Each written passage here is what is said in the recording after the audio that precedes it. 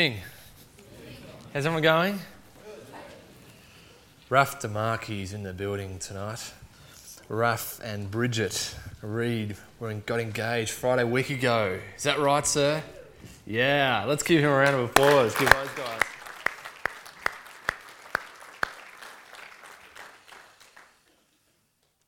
Let's pray. Father God, we thank you for your word. We thank you that you've given it to us to teach you about yourself and about your plan for this world, that it gives us insight into the way you view this place we live in. We just pray that tonight you'd open our hearts and our minds to hear from you. Lord, may you change our lives as a result. We pray in Jesus' name. Amen. Well, I'm not sure if any of you actually know this, but I'm actually a really, really good ventriloquist. You know, I can do the little puppet thing without moving my mouth. I spent hours and hours studying the art of ventriloquism under the masters. Do you believe me? You probably want me to prove it, don't you? Go and get your little puppet. And then kind of talk without moving your mouth. Do what you say. Do the ventriloquism thing. If you wanted me to prove it though, I just want to tell you, you got it all wrong. Okay? See, I'm not that sort of ventriloquist. You see, there are ventriloquists that actually do the kind of puppet thing and not move their mouth and the puppet speaks. But I don't do that, yeah? I just am a ventriloquist. Nice, hey? I'm a ventriloquist. I don't think I really need to do that sort of stuff, you know? Now, what do you think of my claim? What do you honestly think of my claim as a ventriloquist? You obviously know that my claim is ridiculous. Why wouldn't I, if I was a ventriloquist, kind of get up here as the puppet master and speak without moving my mouth? Why claim to be a ventriloquist and not actually be one? Why not really, if I was one, do the work of a ventriloquist? Now, my claim's ridiculous. Now, you might know other people like myself that are full of it, okay? Has anyone ever met an expert in something? You've met someone, they say, yeah, man, I'm a gun motorbike rider. I can just get on the back wheel and mono for kilometre after kilometre. They don't prove it to you though. Probably haven't even got a motorbike. Have you ever met someone like that? What about someone who says, yeah, man, I'm just this, I've gone to rodeos, you know. I'm this master rodeo man. I don't know what they call that person, all right? But they can just, a cowboy, thank you. All right, I'm obviously not one. They say, no, I can ride the meanest bulls for the full 8 seconds. But I'll never prove it to you. They're just spinning yarns. I've heard so many people like that. And when they tell me they can do something and I know they're lying to me, it frustrates me to death. Not quite, but, metaphorically. But do you know there's some people that claim that they are Christians, that they are followers of Jesus Christ, but they don't do the works of a Christian. They say that, yeah, man, Jesus is my saviour, but you can't see any fruit or any work, any outworking of it. They just say they have faith.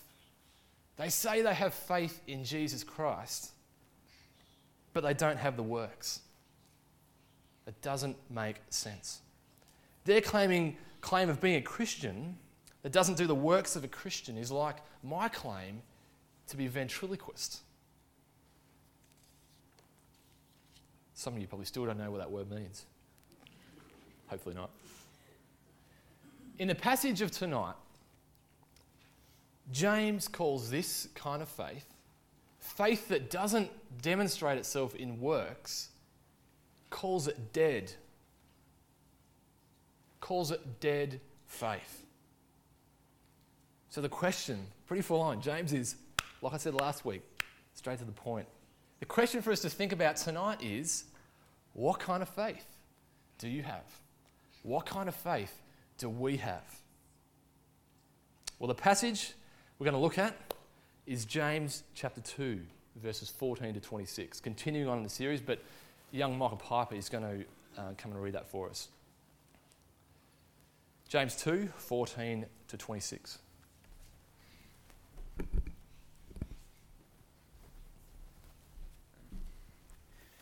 Faith without deeds.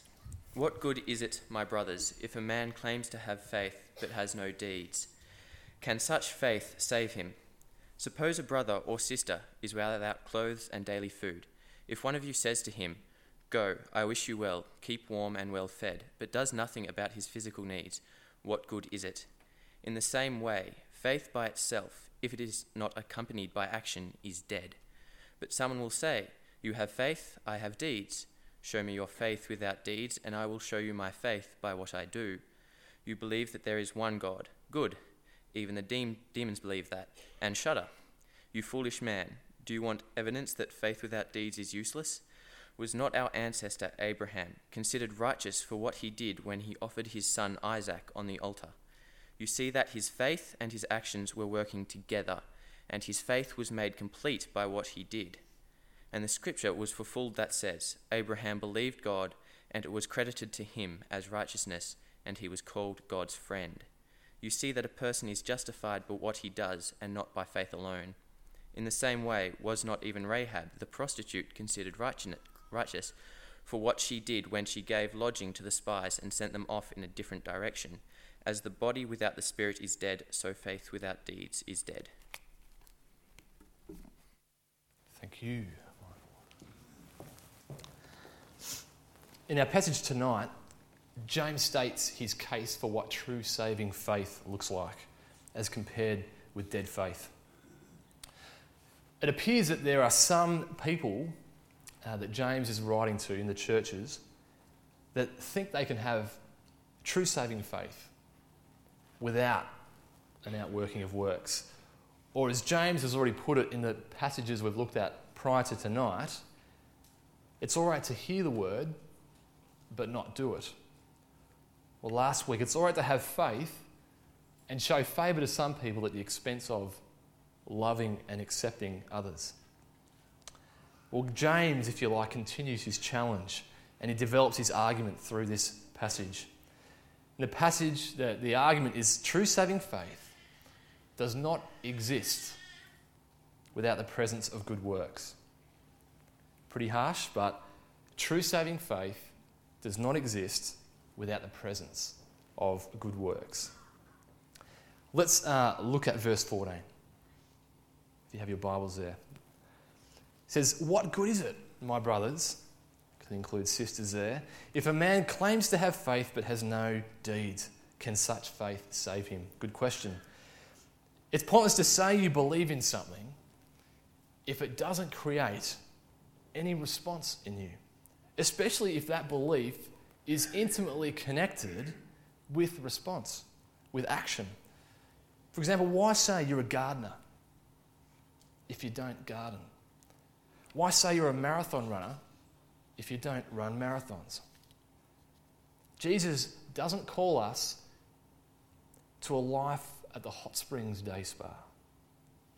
He urges us on and on to do good works. The second question he puts to this, he says, can faith save you? Now, it might have been the case that some people had been taking the notion of justification by faith, which is so scriptural and so true, that we are saved by faith, but they've taken it to an extreme. They've almost taken it and kind of changed it, modified it a bit. Some people, it's almost like they're enjoying the life, saved by Jesus. And they're getting a little bit relaxed about doing the good works, about being obedient to what God requires of them in their faith. So their answer, when James asked them, can faith save you? Their answer would have been, yeah, faith can save us. But James wants to correct their view of faith. If it's faith that doesn't result in good works. It begins with a great illustration. Look with me at verses 15 and 16. Suppose a brother or sister is without clothes and daily food. If one of you says to him, "Go, I wish you well, keep warm and well fed," but does nothing about his physical needs, what good is it? Now picture it, right? A brother or sister, a Christian brother or sister, a fellow believer is in this church. And they are without the ability to feed or clothe themselves. And the wealthy Christian, one of us wealthy people, goes up to them and we just know they're in need and we say, "Go in peace. Keep warm, get well fed." What's the good of that? We have a person claiming to be a Christian and all the poor person gets is like a blessing. It's ridiculous. It doesn't make sense. Surely if the person really followed Jesus, they would be compelled to address the brother or sister's need, to get him some food and clothes, to find him a place to stay. That makes sense. That's Christianity 101, caring for the poor brother. James says, there's my point. There's my point. He uses the illustration. He says it's ridiculous to think that someone can have real faith and it not result in good works. James concludes, verse 17, faith by itself, if it has no works, is dead. Now, it's a funny little picture, isn't it? That James uses this story to show people that faith without works is an illogical endpoint. It's funny because in reality, we do it. It's funny, faith without works, they can't exist together. They can't really exist together. James's readers are going, that's me, I do that regularly. And maybe we do the same thing tonight. Verse 17, faith by itself, if it has no works, is dead. He clarifies his stance. He goes on to clarify. The first part of verse 18 reads, but someone will say, you have faith and I have works. Here's the issue stated. There are some people who think that that true faith over here can be actually separated out from works. You can have faith, but that doesn't mean you have to do good stuff. Now, do we think this ourselves, Isn't this an issue that we, as a church, as churches, struggle with? We call it personal faith. My faith is between me and God. I have this lovely relationship with God. And it doesn't have to change my life, but I've got this lovely relationship with God. Don't get in between me and God. Many people assume that going to church is enough for them. Some assume that having good Christian habits, like reading the Bible and praying, that's enough. That this justifies inaction to the poor, to our poor brother or sister in Christ. But James, he's kind of rebuking this thought, this notion.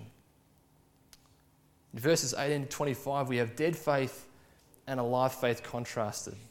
Dead faith, faith separated from works, and alive real faith, faith united with works. It appears that belief in God is possible without it being true and saving. We hear in the passage that demons actually believe in Jesus. Demons believe in God. But their belief doesn't result in salvation. Their belief results in terror. You can have faith in name, but if it's not true saving faith, if it hasn't got works. Now, being a country boy and growing up with lots of crazy country mates, we used to have lots of opportunities to light fires. One of our favourite kinds of fire was the bonfire. We'd collect lots of wood, kind of gather it from around the paddock, gather it from out of the wood box, gather it from someone else's wood box, whatever, kind of make a big pile, make a huge stack, and then set it alight with whatever flammable liquid we could find. Now, Dad would say diesel fill is good, not kind of like explosive. And we would choose petrol because it's explosive. Don't recommend doing this, of course. When the fire burns down, the fire, kind of the coals are there. And we used to, as friends, used to grab aerosol cans and throw them into the fire. Because the idea was that the aerosol can would explode and then you'd have this massive kind of red coal shower. Now, obviously, you'd run away because you don't want to get injured or anything like that. And once again, I'm not advocating this kind of behaviour. But every now and then, you would throw a can into the fire, and instead of exploding, which was the purpose of the exercise, the can would just kind of start to fizz as the pressure kind of slowly released. Now, we'd run away and we'd wait for it, and it'd just fizz, nothing would happen. And we'd call those cans dud cans. They were dud because they didn't do what they were supposed to do. Faith without works is dud faith. Well, if that's dud faith, what's alive faith? What's alive, true saving faith? It's faith united with works. Faith that comes through with the goods. Now, James gives us two examples to prove how faith and works go hand in hand. He chooses Abraham and Rahab, two figures from the Old Testament in the Bible. Let's look back at verse 20 to 23. James says, "You foolish man, do you want evidence that faith without works is useless? Was not our ancestor Abraham considered righteous for what he did when he offered his son Isaac on the altar? You see that his faith and his actions were working together, and his faith was made complete by what he did. And the scripture was fulfilled that says, Abraham believed God, and it was credited to him as righteousness, and he was called God's friend." Back in Genesis chapter 12, God promises Abraham that he's going to make a great nation out of him. He's going to bless him. He's going to make a great nation out of him. But when Abraham got to about 100 years old, he still had no heir, no son that would continue that line on to create this great nation.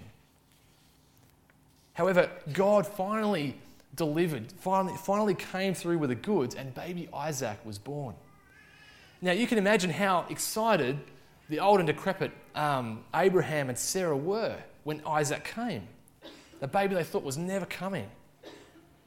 But then it went slightly pear-shaped because God commanded Abraham to go and sacrifice his son Isaac. To sacrifice the only feasible way that God would make him a great nation, or make from him a great nation. You would think he would have refused to offer his son Isaac, but he obeyed God. He was going to go through it because he feared God. He wanted to submit his whole life to God because he had faith in God.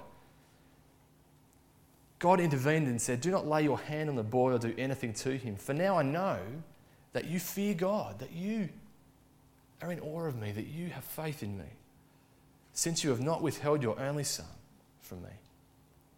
Abraham showed himself to have faith when he was willing to pay the ultimate sacrifice and give his son, Isaac, on the altar. Now, his action was not the means by which he was saved. His action demonstrated that he had faith.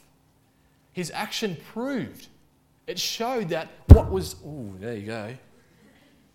really happening inside him. Verse 24 reads, "You see that a person is justified by what he does and not by faith alone." Justified by what he does is in a demonstrative sense. Do you understand that distinction? The works are the means of proving that you have saving faith. Verse 22 reads again, I'll read it again. "Was not our ancestor Abraham considered righteous for what he did when he offered his son Isaac on the altar? You see that his faith and his actions were working together, and his faith was made complete by what he did." Here we have the idea that works completes faith. Works and actions show, they demonstrate that someone's faith is real, true and saving. In this way, James is challenging us. Don't falsely separate faith from works. For faith that justifies is faith united with works in a single reality. I've been married now for 2.5 years, and something Michelle has been learning is how I need to be constantly shown how much she loves me. Gary Chapman has written a book called The 5 Love Languages. I'm not sure if you're familiar with that. And he writes there are 5 ways of demonstrating that you love someone. Physical touch. I like that one. Quality time. Receiving gifts. Acts of service. Words of affirmation. Now, if Michelle didn't demonstrate her love to me in any of these ways, I would not know if she loved me. It's probably the same for me, I suppose.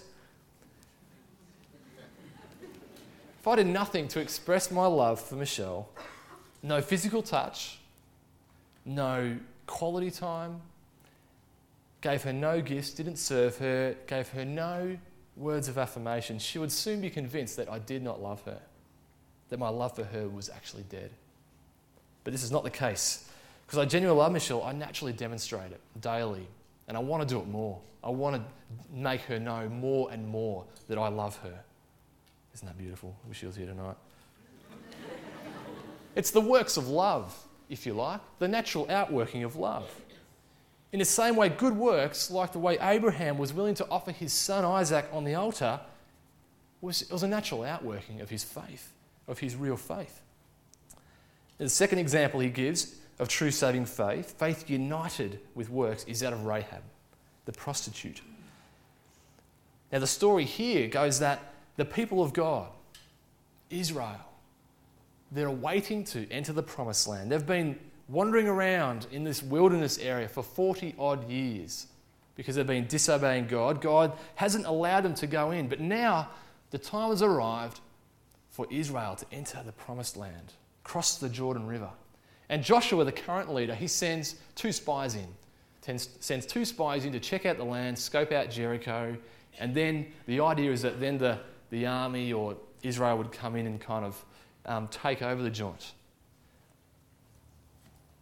Now what happened was these 2 spies, when they got in there, they must have sought refuge or hidden out at this girl, this Rahab, the prostitute's place.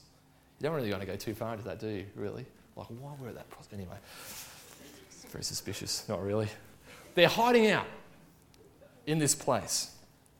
And the rulers of Jericho, they find out about it and they send some people around to Rahab's place to check out if the spies are there. And Rahab, when they come into Rahab, Rahab actually says, I don't know who you're talking about, or I might have seen him before, but I think they went that way. The old kind of, I went that way kind of trick. And they fall for it and they go that way. But you see, what has happened is Rahab has aligned herself with God. Rahab's actually chosen to, chosen the people of God, and therefore chose God himself over her own people. In Joshua 2:11 we read, and this is what it's saying about, this is what Rahab said. She said, "For the Lord your God is God in heaven above and on the earth below." So again, for the Lord your God is God in heaven above and on the earth below. Rahab here acknowledges that Yahweh, that the God of Israel is the true God. This is her kind of speaking out her faith. But her belief doesn't remain just there.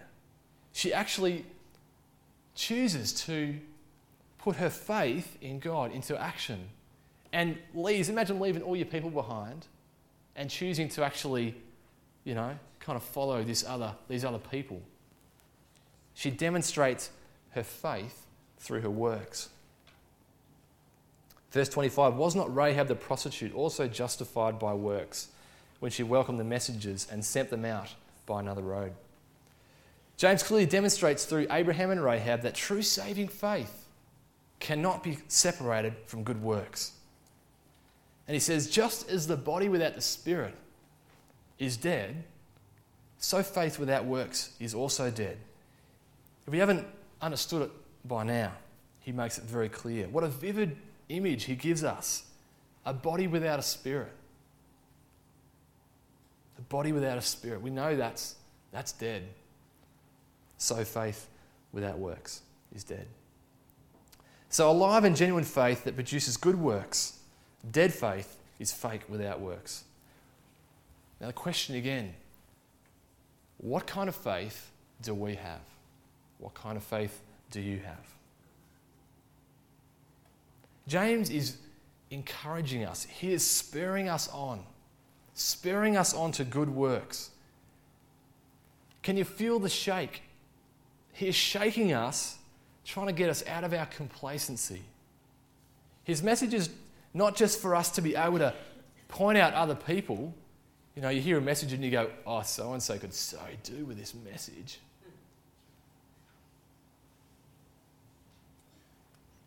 It's actually challenging us to kind of look deeply at ourselves.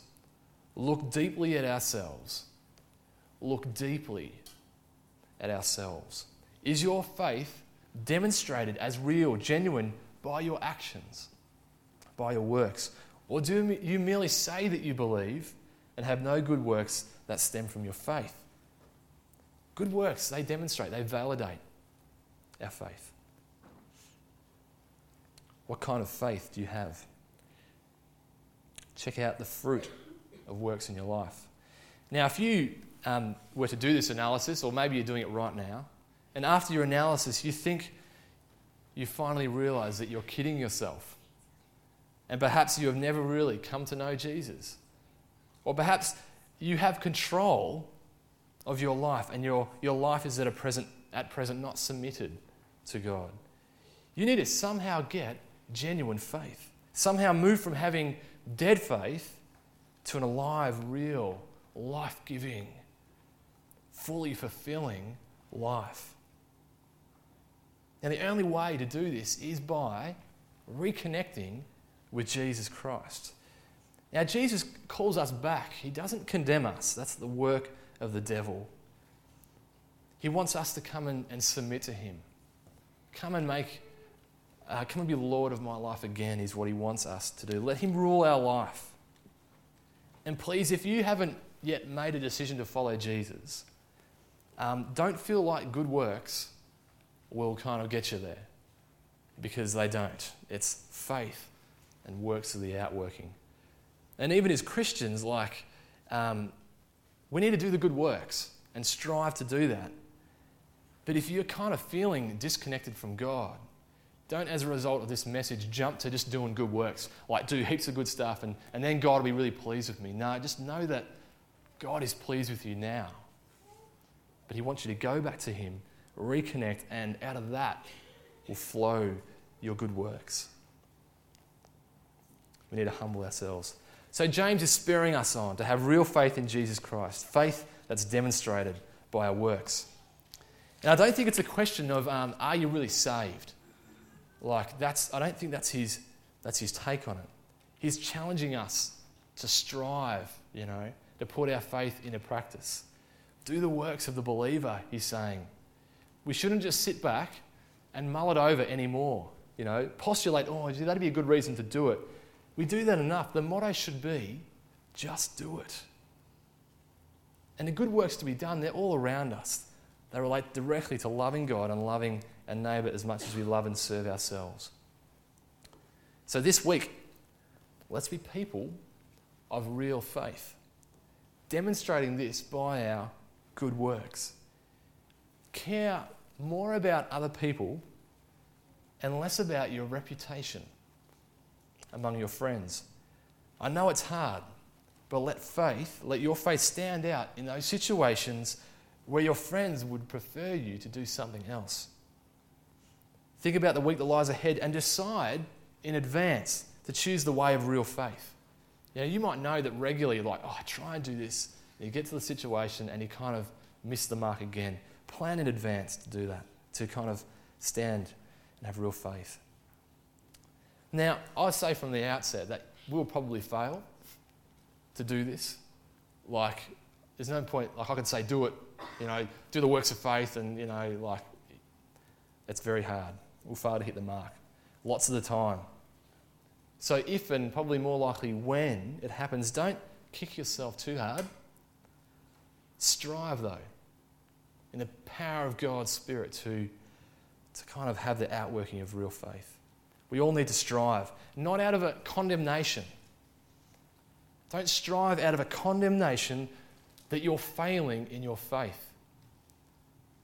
But know that as a child of God, you are free to do the works of faith. God doesn't say, hurry up, Phil, and do something. You're kind of like depressing me with your apathy. You know, you're rubbish unless you do that. No, God looks at me and he just says, man, you're my child. I love you so much. Now, kind of let's walk together and let's do some works together, you know. Let's kind of build the kingdom. He's not condemning. He's saying do it in freedom. And he gives us his Spirit, the strength to do it. That's my only message. It's pretty simple. It's pretty, hopefully I haven't repeated it too many times. Not many of you are asleep yet. But it's real faith has real works that result. When we do this, God's glorified. He is so glorified. Let's pray.